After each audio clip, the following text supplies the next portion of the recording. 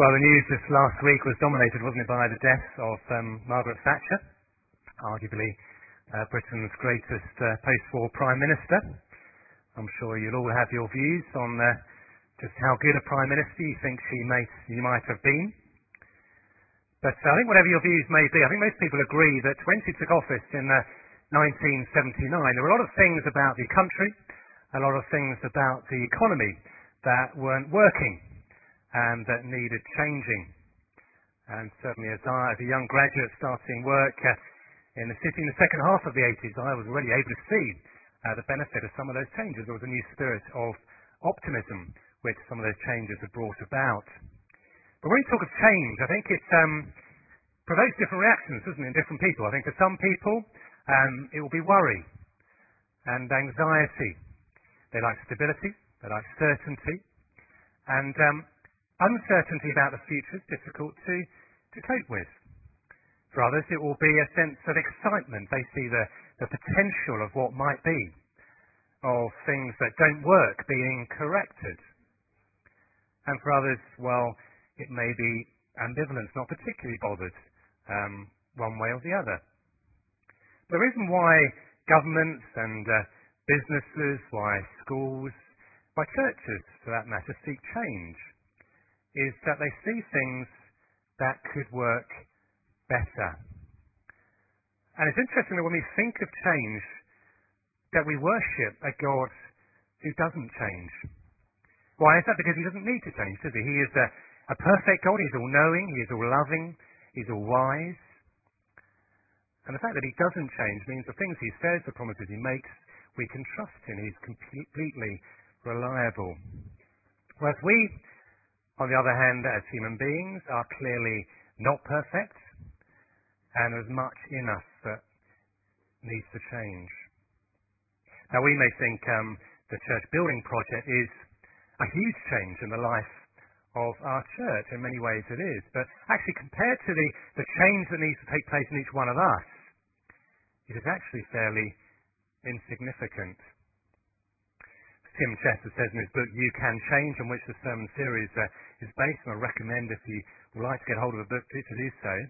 He says, God has a big agenda for change in our lives. It's a change that is much harder than changing a building, because when you change a building, that's done. The change in our lives is an ongoing process that never stops until our lives come to an end. And the question that we're going to be looking at this morning as we start this series is, what is it that we would like to change in our lives? But more importantly, if you ask that, what is it that we think God would like to change in our lives? Now for that we're going to turn to this passage that Isabel read for us from 2 Corinthians chapter 3. And have a look there at verse 18. Because there it says, And we, who with unveiled faces all reflect or contemplate the Lord's glory, are being transformed, are being changed into his likeness, into his image. God is changing us, he's recreating us in his image. Now you may say, why does God need to recreate us in his image? After all, we know from Genesis, it says there that God created man in his own image. In the image of God, he created him. Male and female, he created them. We are already God's image on earth. We are displaying his likeness.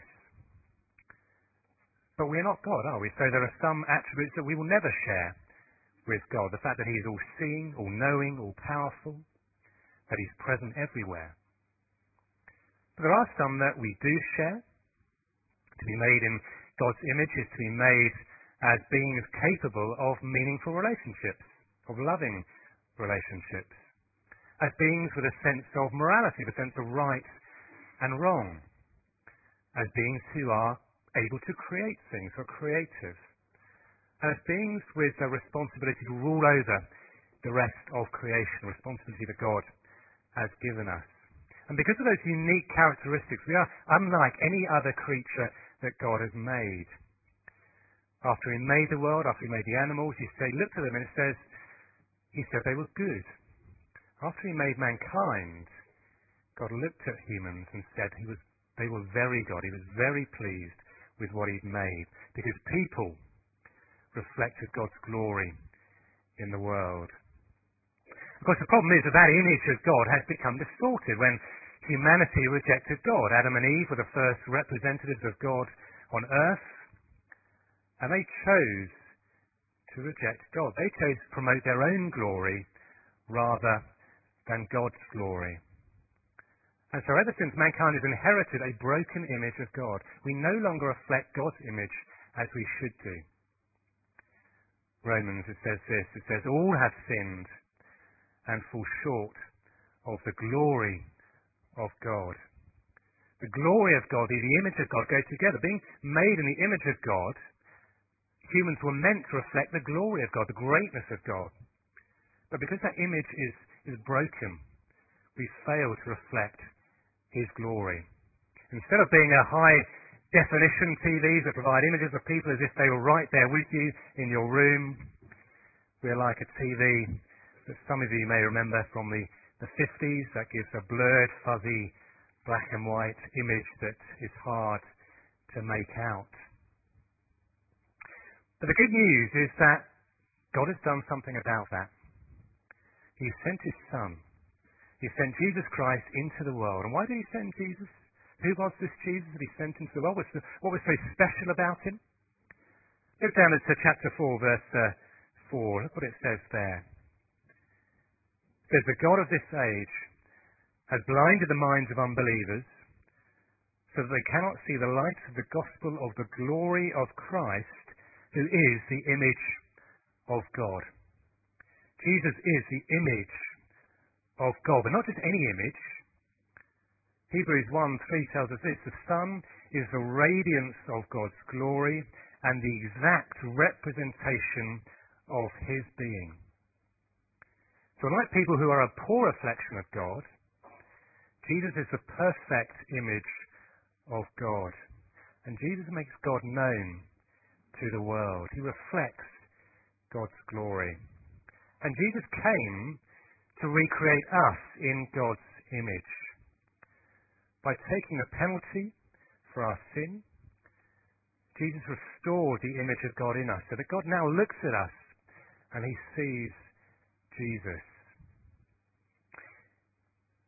Now you may ask, well, how does that happen though? Because surely there'll be some who continue to reject Jesus. So how can they be recreated in the image of God? How are some recreated and made new? Well, the answer is there in verse 16. Have a look down at verse 16. Look what it says there. It says, whenever anyone turns to the Lord, the veil is taken away. The veil is taken away. Now, as this passage was read to us, you would have read these images, these references to the veil, to Moses, to the Israelites, and you may have been thinking, what is that all about? What's this veil that is being talked about here? Well, it goes back to a story from Exodus 34, where we are told how Moses spoke to the Lord, and after he did so, his face became radiant. It reflected the glory of the Lord. And when he spoke with the people, he allowed them to see that glory. But when he finished speaking, he put a veil over his face so that no one would see that glory fade. It was a temporary glory. And in the passage here in Corinthians, Paul is using that image of the veil to describe how the glory that the people of Israel saw under that old covenant was a temporary glory. It was a fading glory. And he's saying that old covenant is like having a veil that prevents them from seeing the full, the permanent, the eternal glory that comes in Jesus Christ.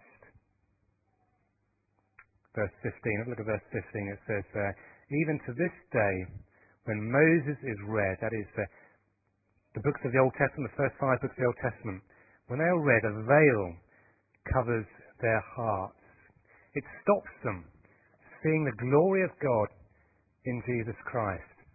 And Paul here is speaking from his own experience. He was a Jew who would have regularly attended a synagogue. He would have listened to the Old Testament being read out.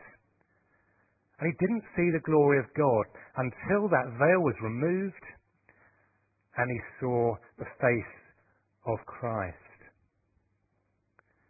This veil image will be like, imagine being married for a man here, being married to a Muslim woman with a veil. You see something of that beauty, but she never removes the veil, and you never see the full glory, the full beauty of that woman.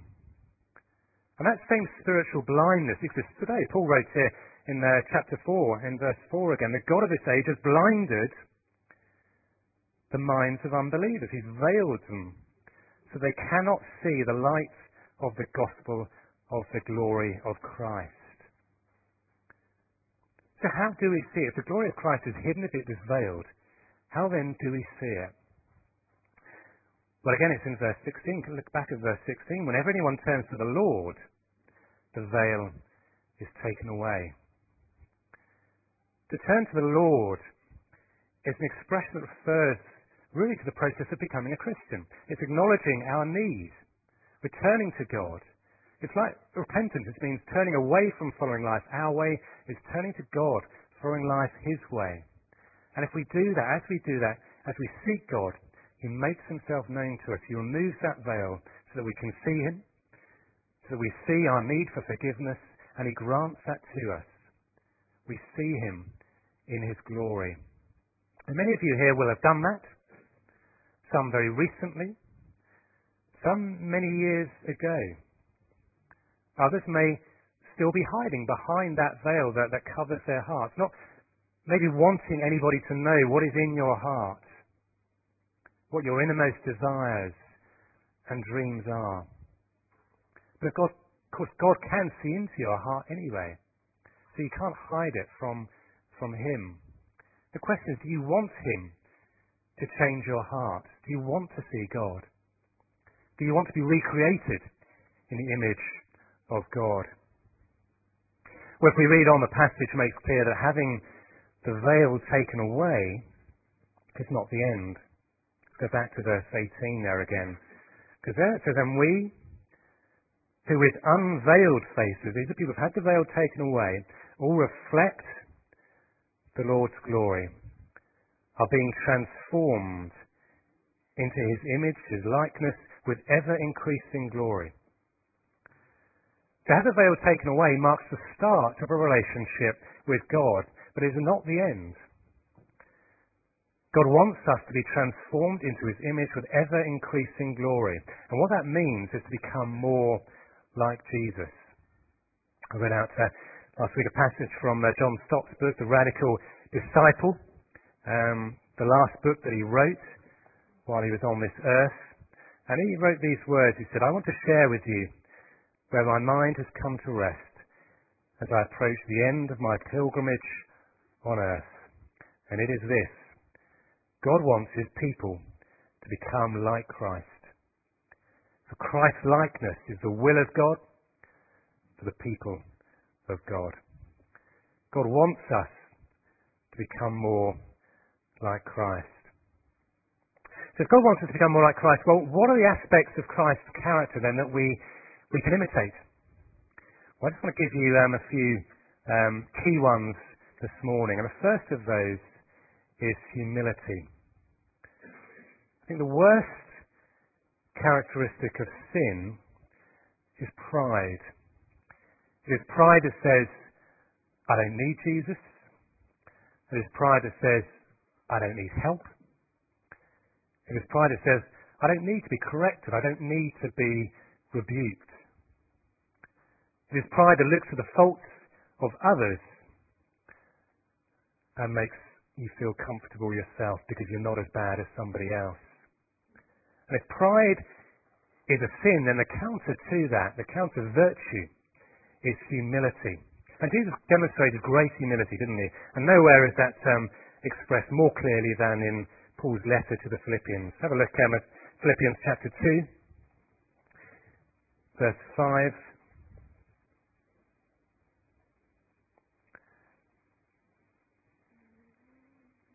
And Paul writes this: your attitude should be the same as that of Christ Jesus, who being in very nature God, did not consider equality with God something to be grasped, but made Himself nothing, taking the very nature of a servant, being made in human likeness, and being found in appearance as a man, he humbled himself and became obedient to death, even death on a cross. Great humility of Christ. And linked with that humility is sacrificial love. Sacrificial love. Jesus demonstrated his love for humankind in all sorts of ways during his time on earth. He healed the sick, he befriended the outcasts, he wept with those who wept. He taught the disciples by example.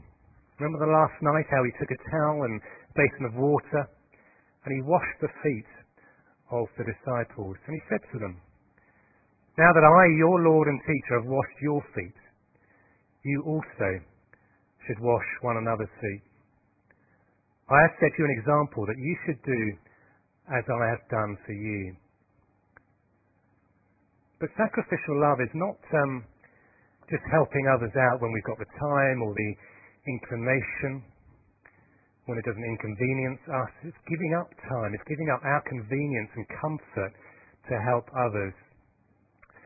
Apparently when Ross crashed his bike this week, there was a bit of a Good Samaritan moment there, I'm told. Unfortunately, nobody went by on the other side of the road, but one cyclist did stop and checked to see if he was okay. And I think Ross was probably in a state of daze and said, "Yeah, I'm fine," as blokes often do. And so he rode off. Fortunately, there was another couple there who did stop and actually checked whether he really was okay and realised, actually, no, something serious was up here. And they called the ambulance. They made sure he was okay. They found out where Rob and Jackie were staying. They went to tell them what had happened, and they gave him Ross's crumpled bike back as well. The biggest sacrifice of Jesus required a lot of inconvenience. It required a lot of pain, quite a lot of suffering. It was, of course, giving up his life on the cross for us. And Jesus said, "Greater love has no one than this, to lay down one's life for one's friends." Which leads us on to the next characteristic, which is patient endurance. Peter, one of the apostles, before he was himself martyred for his faith, he urged Christians to bear unjust punishment. He urged them not to repay evil with evil. He said this, he said, "If you suffer for doing good and you endure it, this is commendable before God. To this you were called, because Christ suffered for you, leaving you an example that you should follow in his steps." If we avoid that suffering, if we avoid the tough times, if we seek comfort and ease, if we blame God when everything goes wrong, then we won't become like Jesus. There's a verse that Christians love to quote from Romans when times are tough, and it's this from Romans 8. "We know that in all things God works for the good of those who love him." But often I think people misunderstand what that good is. Because the verse actually carries on, "For those God foreknew, he also predestined to be conformed to the likeness, the image of his Son." If the greatest good that we can experience is to be conformed to the image of Christ, then hopefully that will help us if we or somebody dear to us is going through a time of suffering. And there are many in our church family, who are going through that time at the moment. We watched a DVD the other night, don't know whether any of you have seen it, called Soul Surfer, which tells the story of an American teenage girl living in Hawaii who was a bit of an expert surfer. And one day she is attacked by a shark and has her arm bitten off. She nearly dies. She has great courage, great strength, but she struggles to make sense of why God would allow this to happen to her. She is a Christian, but tries to understand what it is all about. And eventually, as the film goes on, she comes to the acknowledgement that her disability is actually a gift from God. and that actually there's far more people she's been able to reach out to with love, with one arm, she says, than had she still had two. If you come on the church weekend, you have a chance to watch the film then. We'll come on to, I was going to talk about mission, but I think we'll come on to that another time during this series. There's plenty of opportunity for that.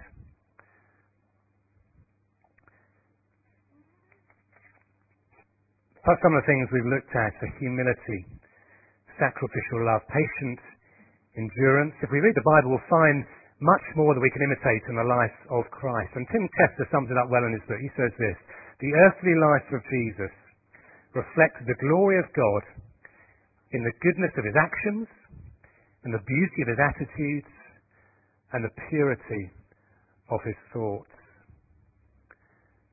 Jesus reflected the glory of God, and God's agenda for change is for us to become like Jesus.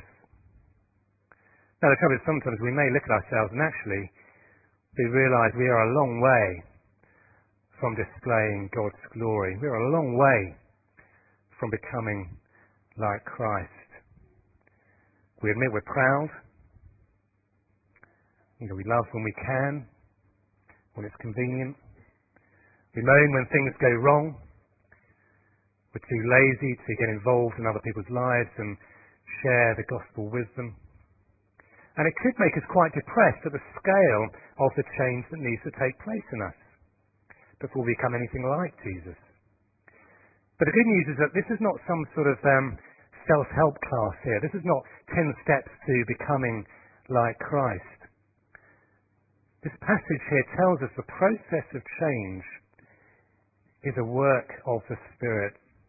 Have a look again back at 2 Corinthians 3:16.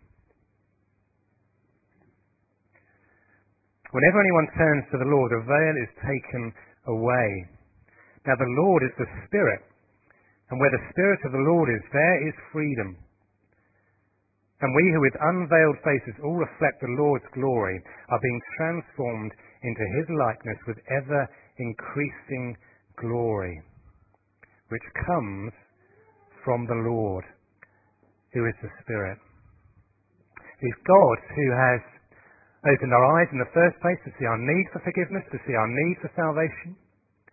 And it is he who, through the power of the Spirit working in us, will make us more like Christ.